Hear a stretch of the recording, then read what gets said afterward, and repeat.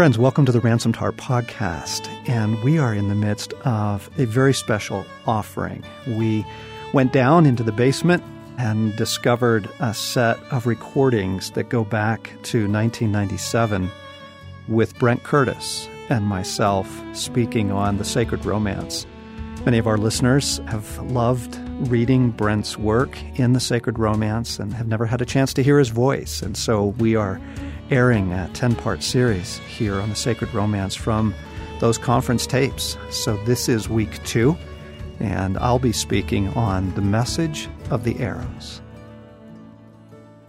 Good to be with you this evening to take this journey of the heart together. Brent has been using some images and some film clips and different words to try and bring us back from the far points of the globe that we all sort of wander to in any given week, back to the places in our hearts that mean the most. He's been talking about an unknown romancing that all people experience at one level or another. I will never forget the first time that I kissed my wife. I will never forget the first time that I galloped on a horse on my grandfather's ranch. I will never forget the first time that I picked up a fly rod. Moments in our lives that are sort of tucked away down beneath the external story, the coats and hats, the things that we do to just try and make life work. Beneath all of that are the images and the sounds and even the scents, the smells of the romance. I can still see the dust that would collect on the dashboard of my grandfather's pickup truck as we would drive down dirt roads together on his ranch in Oregon. And I can still smell my other grandfather's handkerchiefs, which had the scent of his cologne, even to this day, although he's been gone for many years. There are places in our lives where the romance has called to us, inviting us out into a life of far greater beauty and drama and heroism than most of us live with Monday through Friday. And as Brent said, if the romance were the only thing that we experienced, if the romance were the only message of our lives, we would search for it with all our heart for all our lives. We would literally move heaven and earth until we found it. But there is another message that comes to all of us in our lives, starting from very young, and it's what we've called the message of the arrows. There are only two things that pierce the human heart, Simone Weil said. One is beauty, the other is affliction. And the story of the journey of your heart through this world is the story of how you have experienced both and what you have done with your heart as a result. Brent really got the better task tonight. I feel kind of like Moses, sort of leading people into the wilderness. Wonderful things lie ahead, really, truly magnificent things. But there is no way around this journey into the darker places of our own experiences, the arrows that lie deep within us. You cannot go around, just as in the Exodus, the people could not go around the desert. They had to go through it. Some of you might have followed a story that was in the newspaper several years ago. It caught my attention because it seems to capture so powerfully this other theme. It was a story of a custody struggle of a little 4-year-old boy whose real name is Danny Warbutton, but in the newspaper accounts he was referred to as Baby Richard. And what had happened was that Danny had been given up for adoption at birth, had been taken in by a loving family, a firefighter and his wife, and their other children, another boy, an older boy, and Danny had become their son. 4 years into the only life that he had ever known, his biological father announces that he wants Danny back. He goes to court. It goes all the way up to the Illinois Supreme Court, and they grant his biological father custody. This is the story told by Bob Greene in the Chicago Tribune that took place the day that Danny's life was changed forever. Please, Mommy, don't make me go alone. Please, go with me, Mommy. The 4-year-old child known as Richard was sobbing so convulsively he seemed barely able to breathe. His adoptive mother was holding him inside the home in Schaumburg where Richard had lived his whole life. This was just before 3 p.m. Sunday. I don't want to go. The boy tried to scream through his sobs, but the words were choking him. Don't make me leave. There was no way for the woman he has always known as his mother to answer him. She was sobbing too. We'll love you forever, she managed to say. But don't make me go, he begged. Please, please, don't send me away. Minutes away, a van carrying Richard's biological father and mother, she is the woman who willingly placed him up for adoption at birth and sent word to the biological father that the boy was dead, was headed toward the house. The van, driven by the attorney, was on its way to pick Richard up and drive him to the biological parents' home. Richard had never seen them. This would be their first meeting.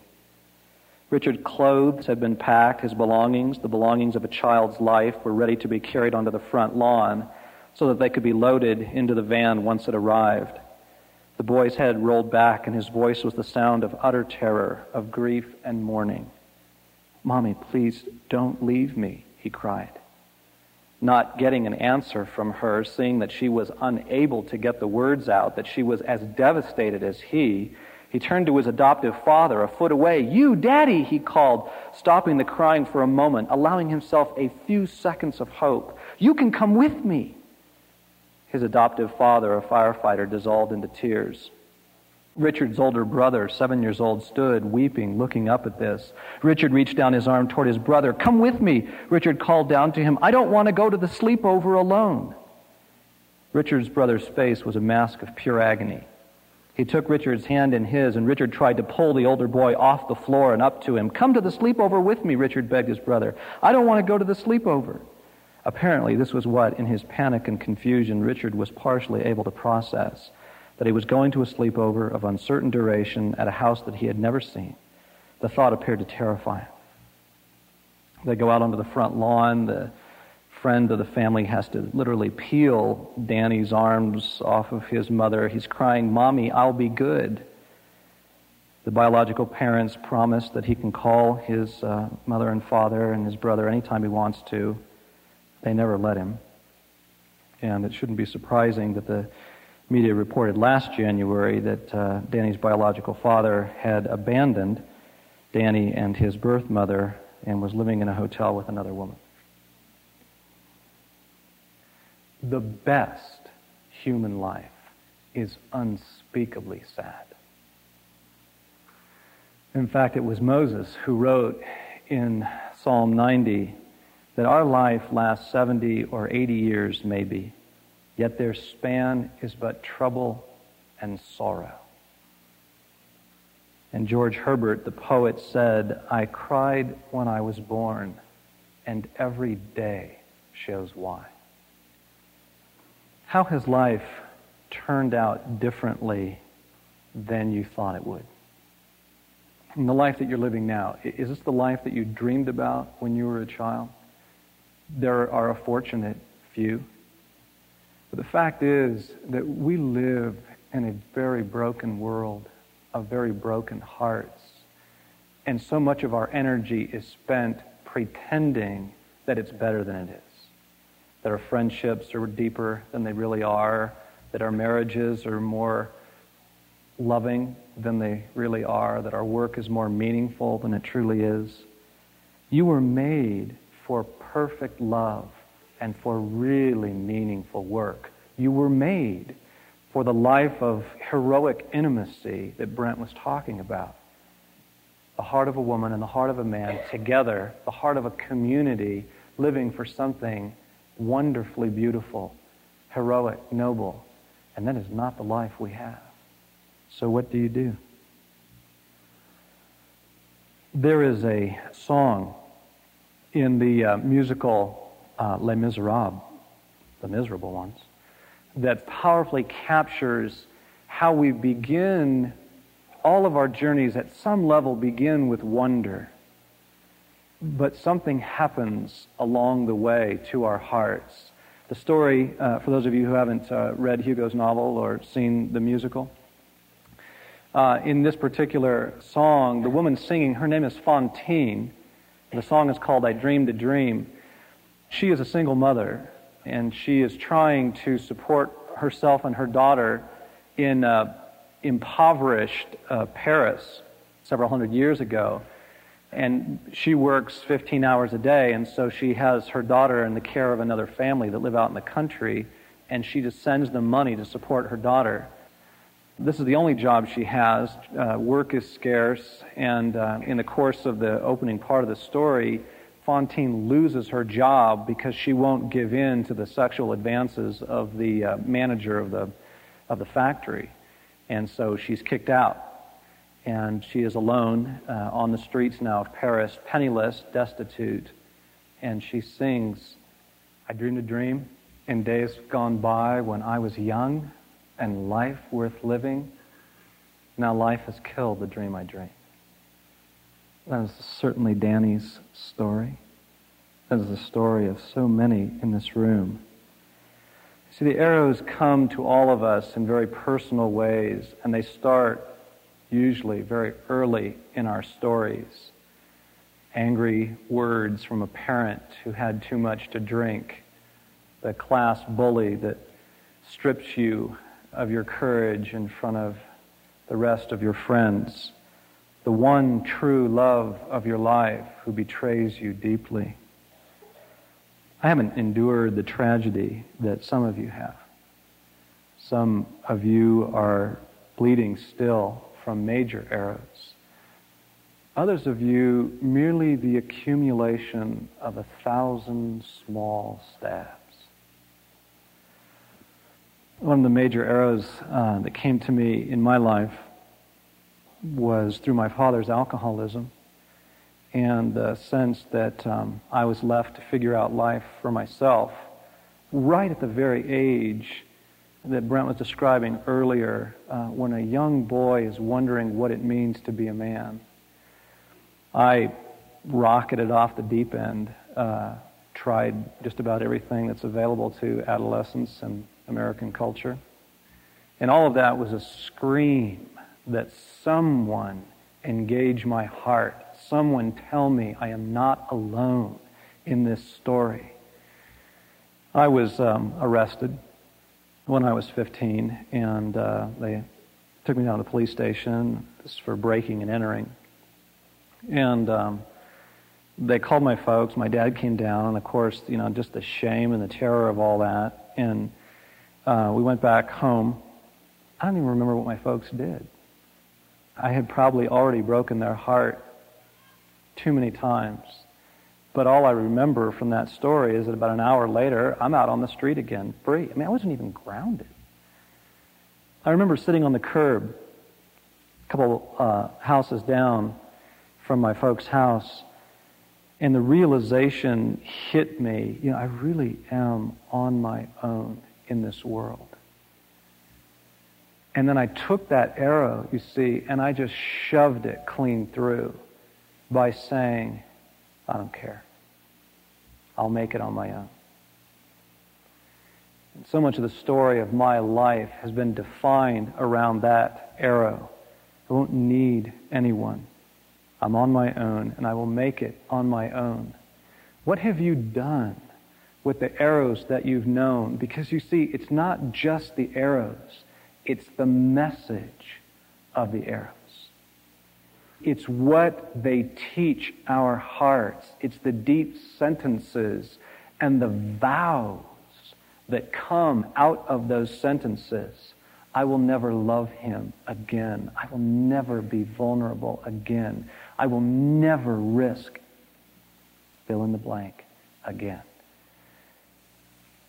Every human heart is asking three questions, at least, but these three. Who am I really? Where in this world will I find life, really? And what is it that God wants from me? Or what is His heart toward me? And see, the romance, in answer to those questions, who am I really? The romance says someone special, loved, planned for, that our heart is good and was made for someone and for something very, very good. But the arrows come and they say, no,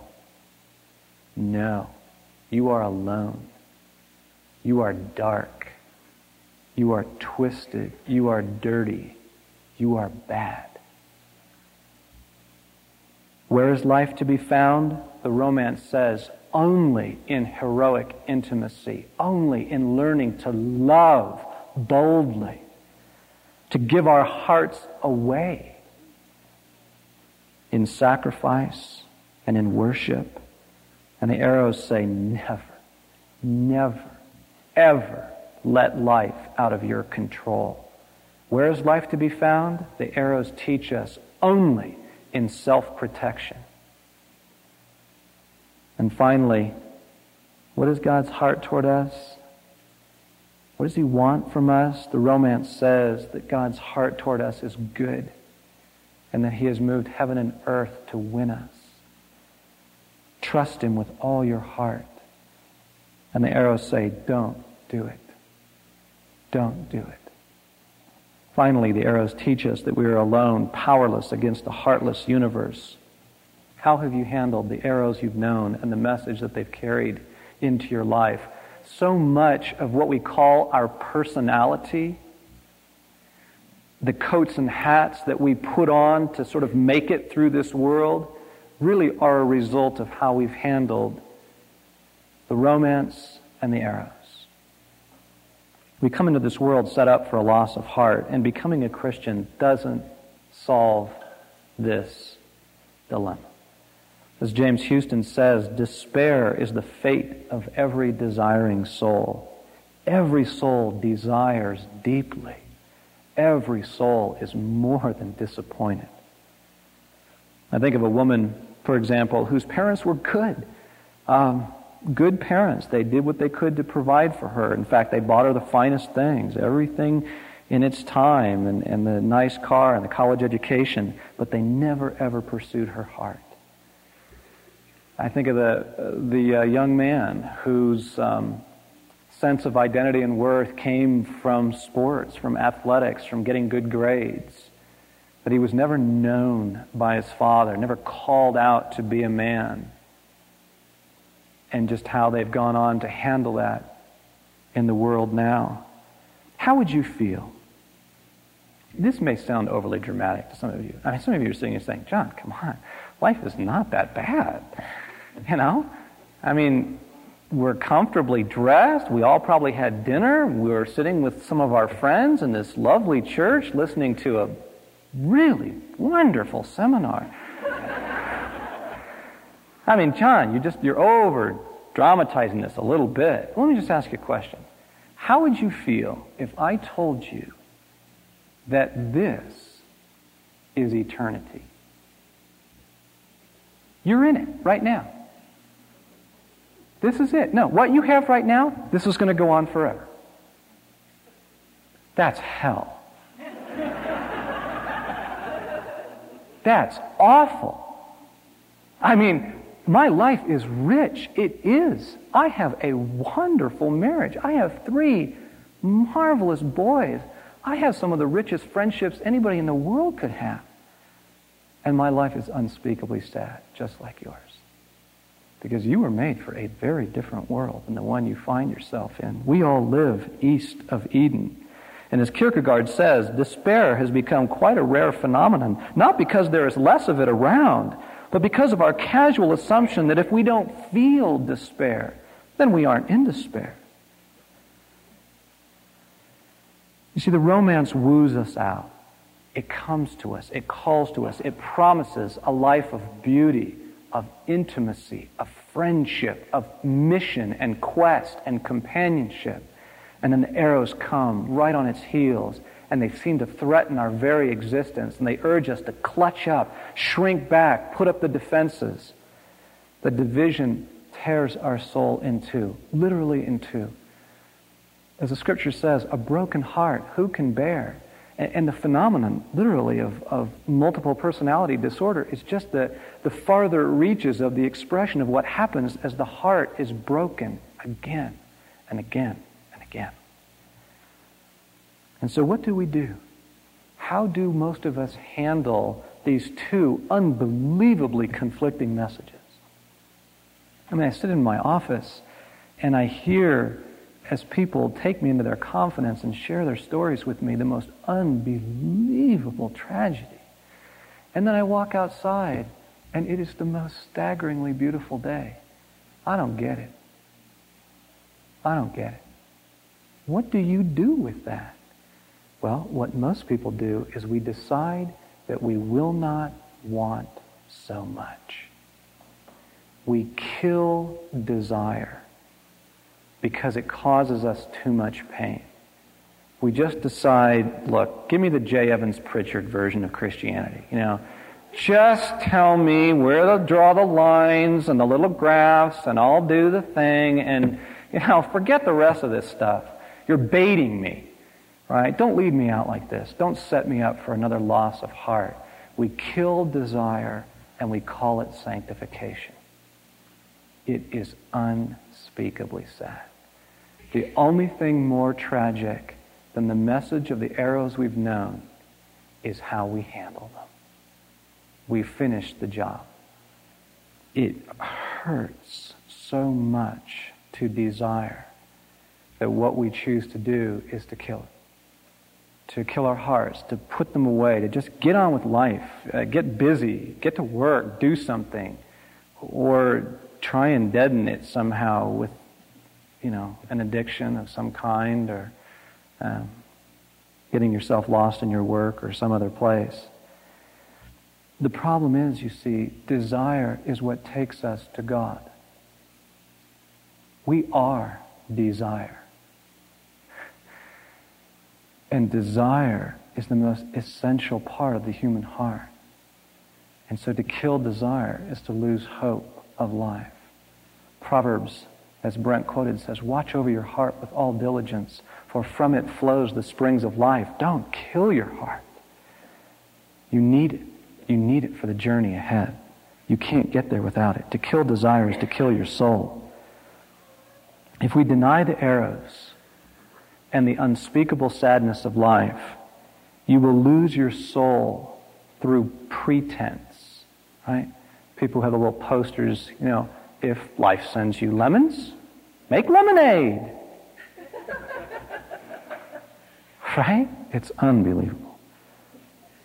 On the other hand, if we embrace the arrows as the final truth of life, if we say, yes, that's what's true, finally life is only sad. The popular t-shirt or bumper sticker, life sucks, then you die. If we embrace that, you lose your soul too. You lose your soul in either extreme. Kind of this version is sort of almost the existential nobleness of sort of living in despair. I thank you, God, that I am not like those Christians that collect precious moments figurines.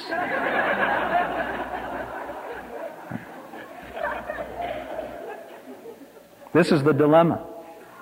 This is the human dilemma. And the gospel of tips and techniques will never, ever see you through. It will not work. We need something else to recover heart. Psalm 73:26, I'd just like to leave you with. And it goes like this. My flesh and my heart may fail, but God is the strength of my heart and my portion forever. This evening, is just the opportunity to kind of bring you in from the far reaches of the globe and put you back in touch at some level, we hope, with the issues of your own heart and the hearts of the people that you love, to begin to just stir these things up and remember what it really is like to live in this world. As Henry Nouwen says, an answer before a real question does damage to the soul. You must be in the questions before the answers will mean anything to you. Jesus, you are called the shepherd of our souls, and we need you to shepherd our hearts tonight. Shepherd us very deeply and closely. Keep each person's soul, their heart, as we go, and bring us back with a sense that you do plan on doing something in our life, maybe something that we never dreamed possible. And this we invite you to do. In your name. Amen. You've been listening to part 2 of a 10-part series on the sacred romance with Brent Curtis and myself, John Eldredge, here on the Ransomed Heart podcast.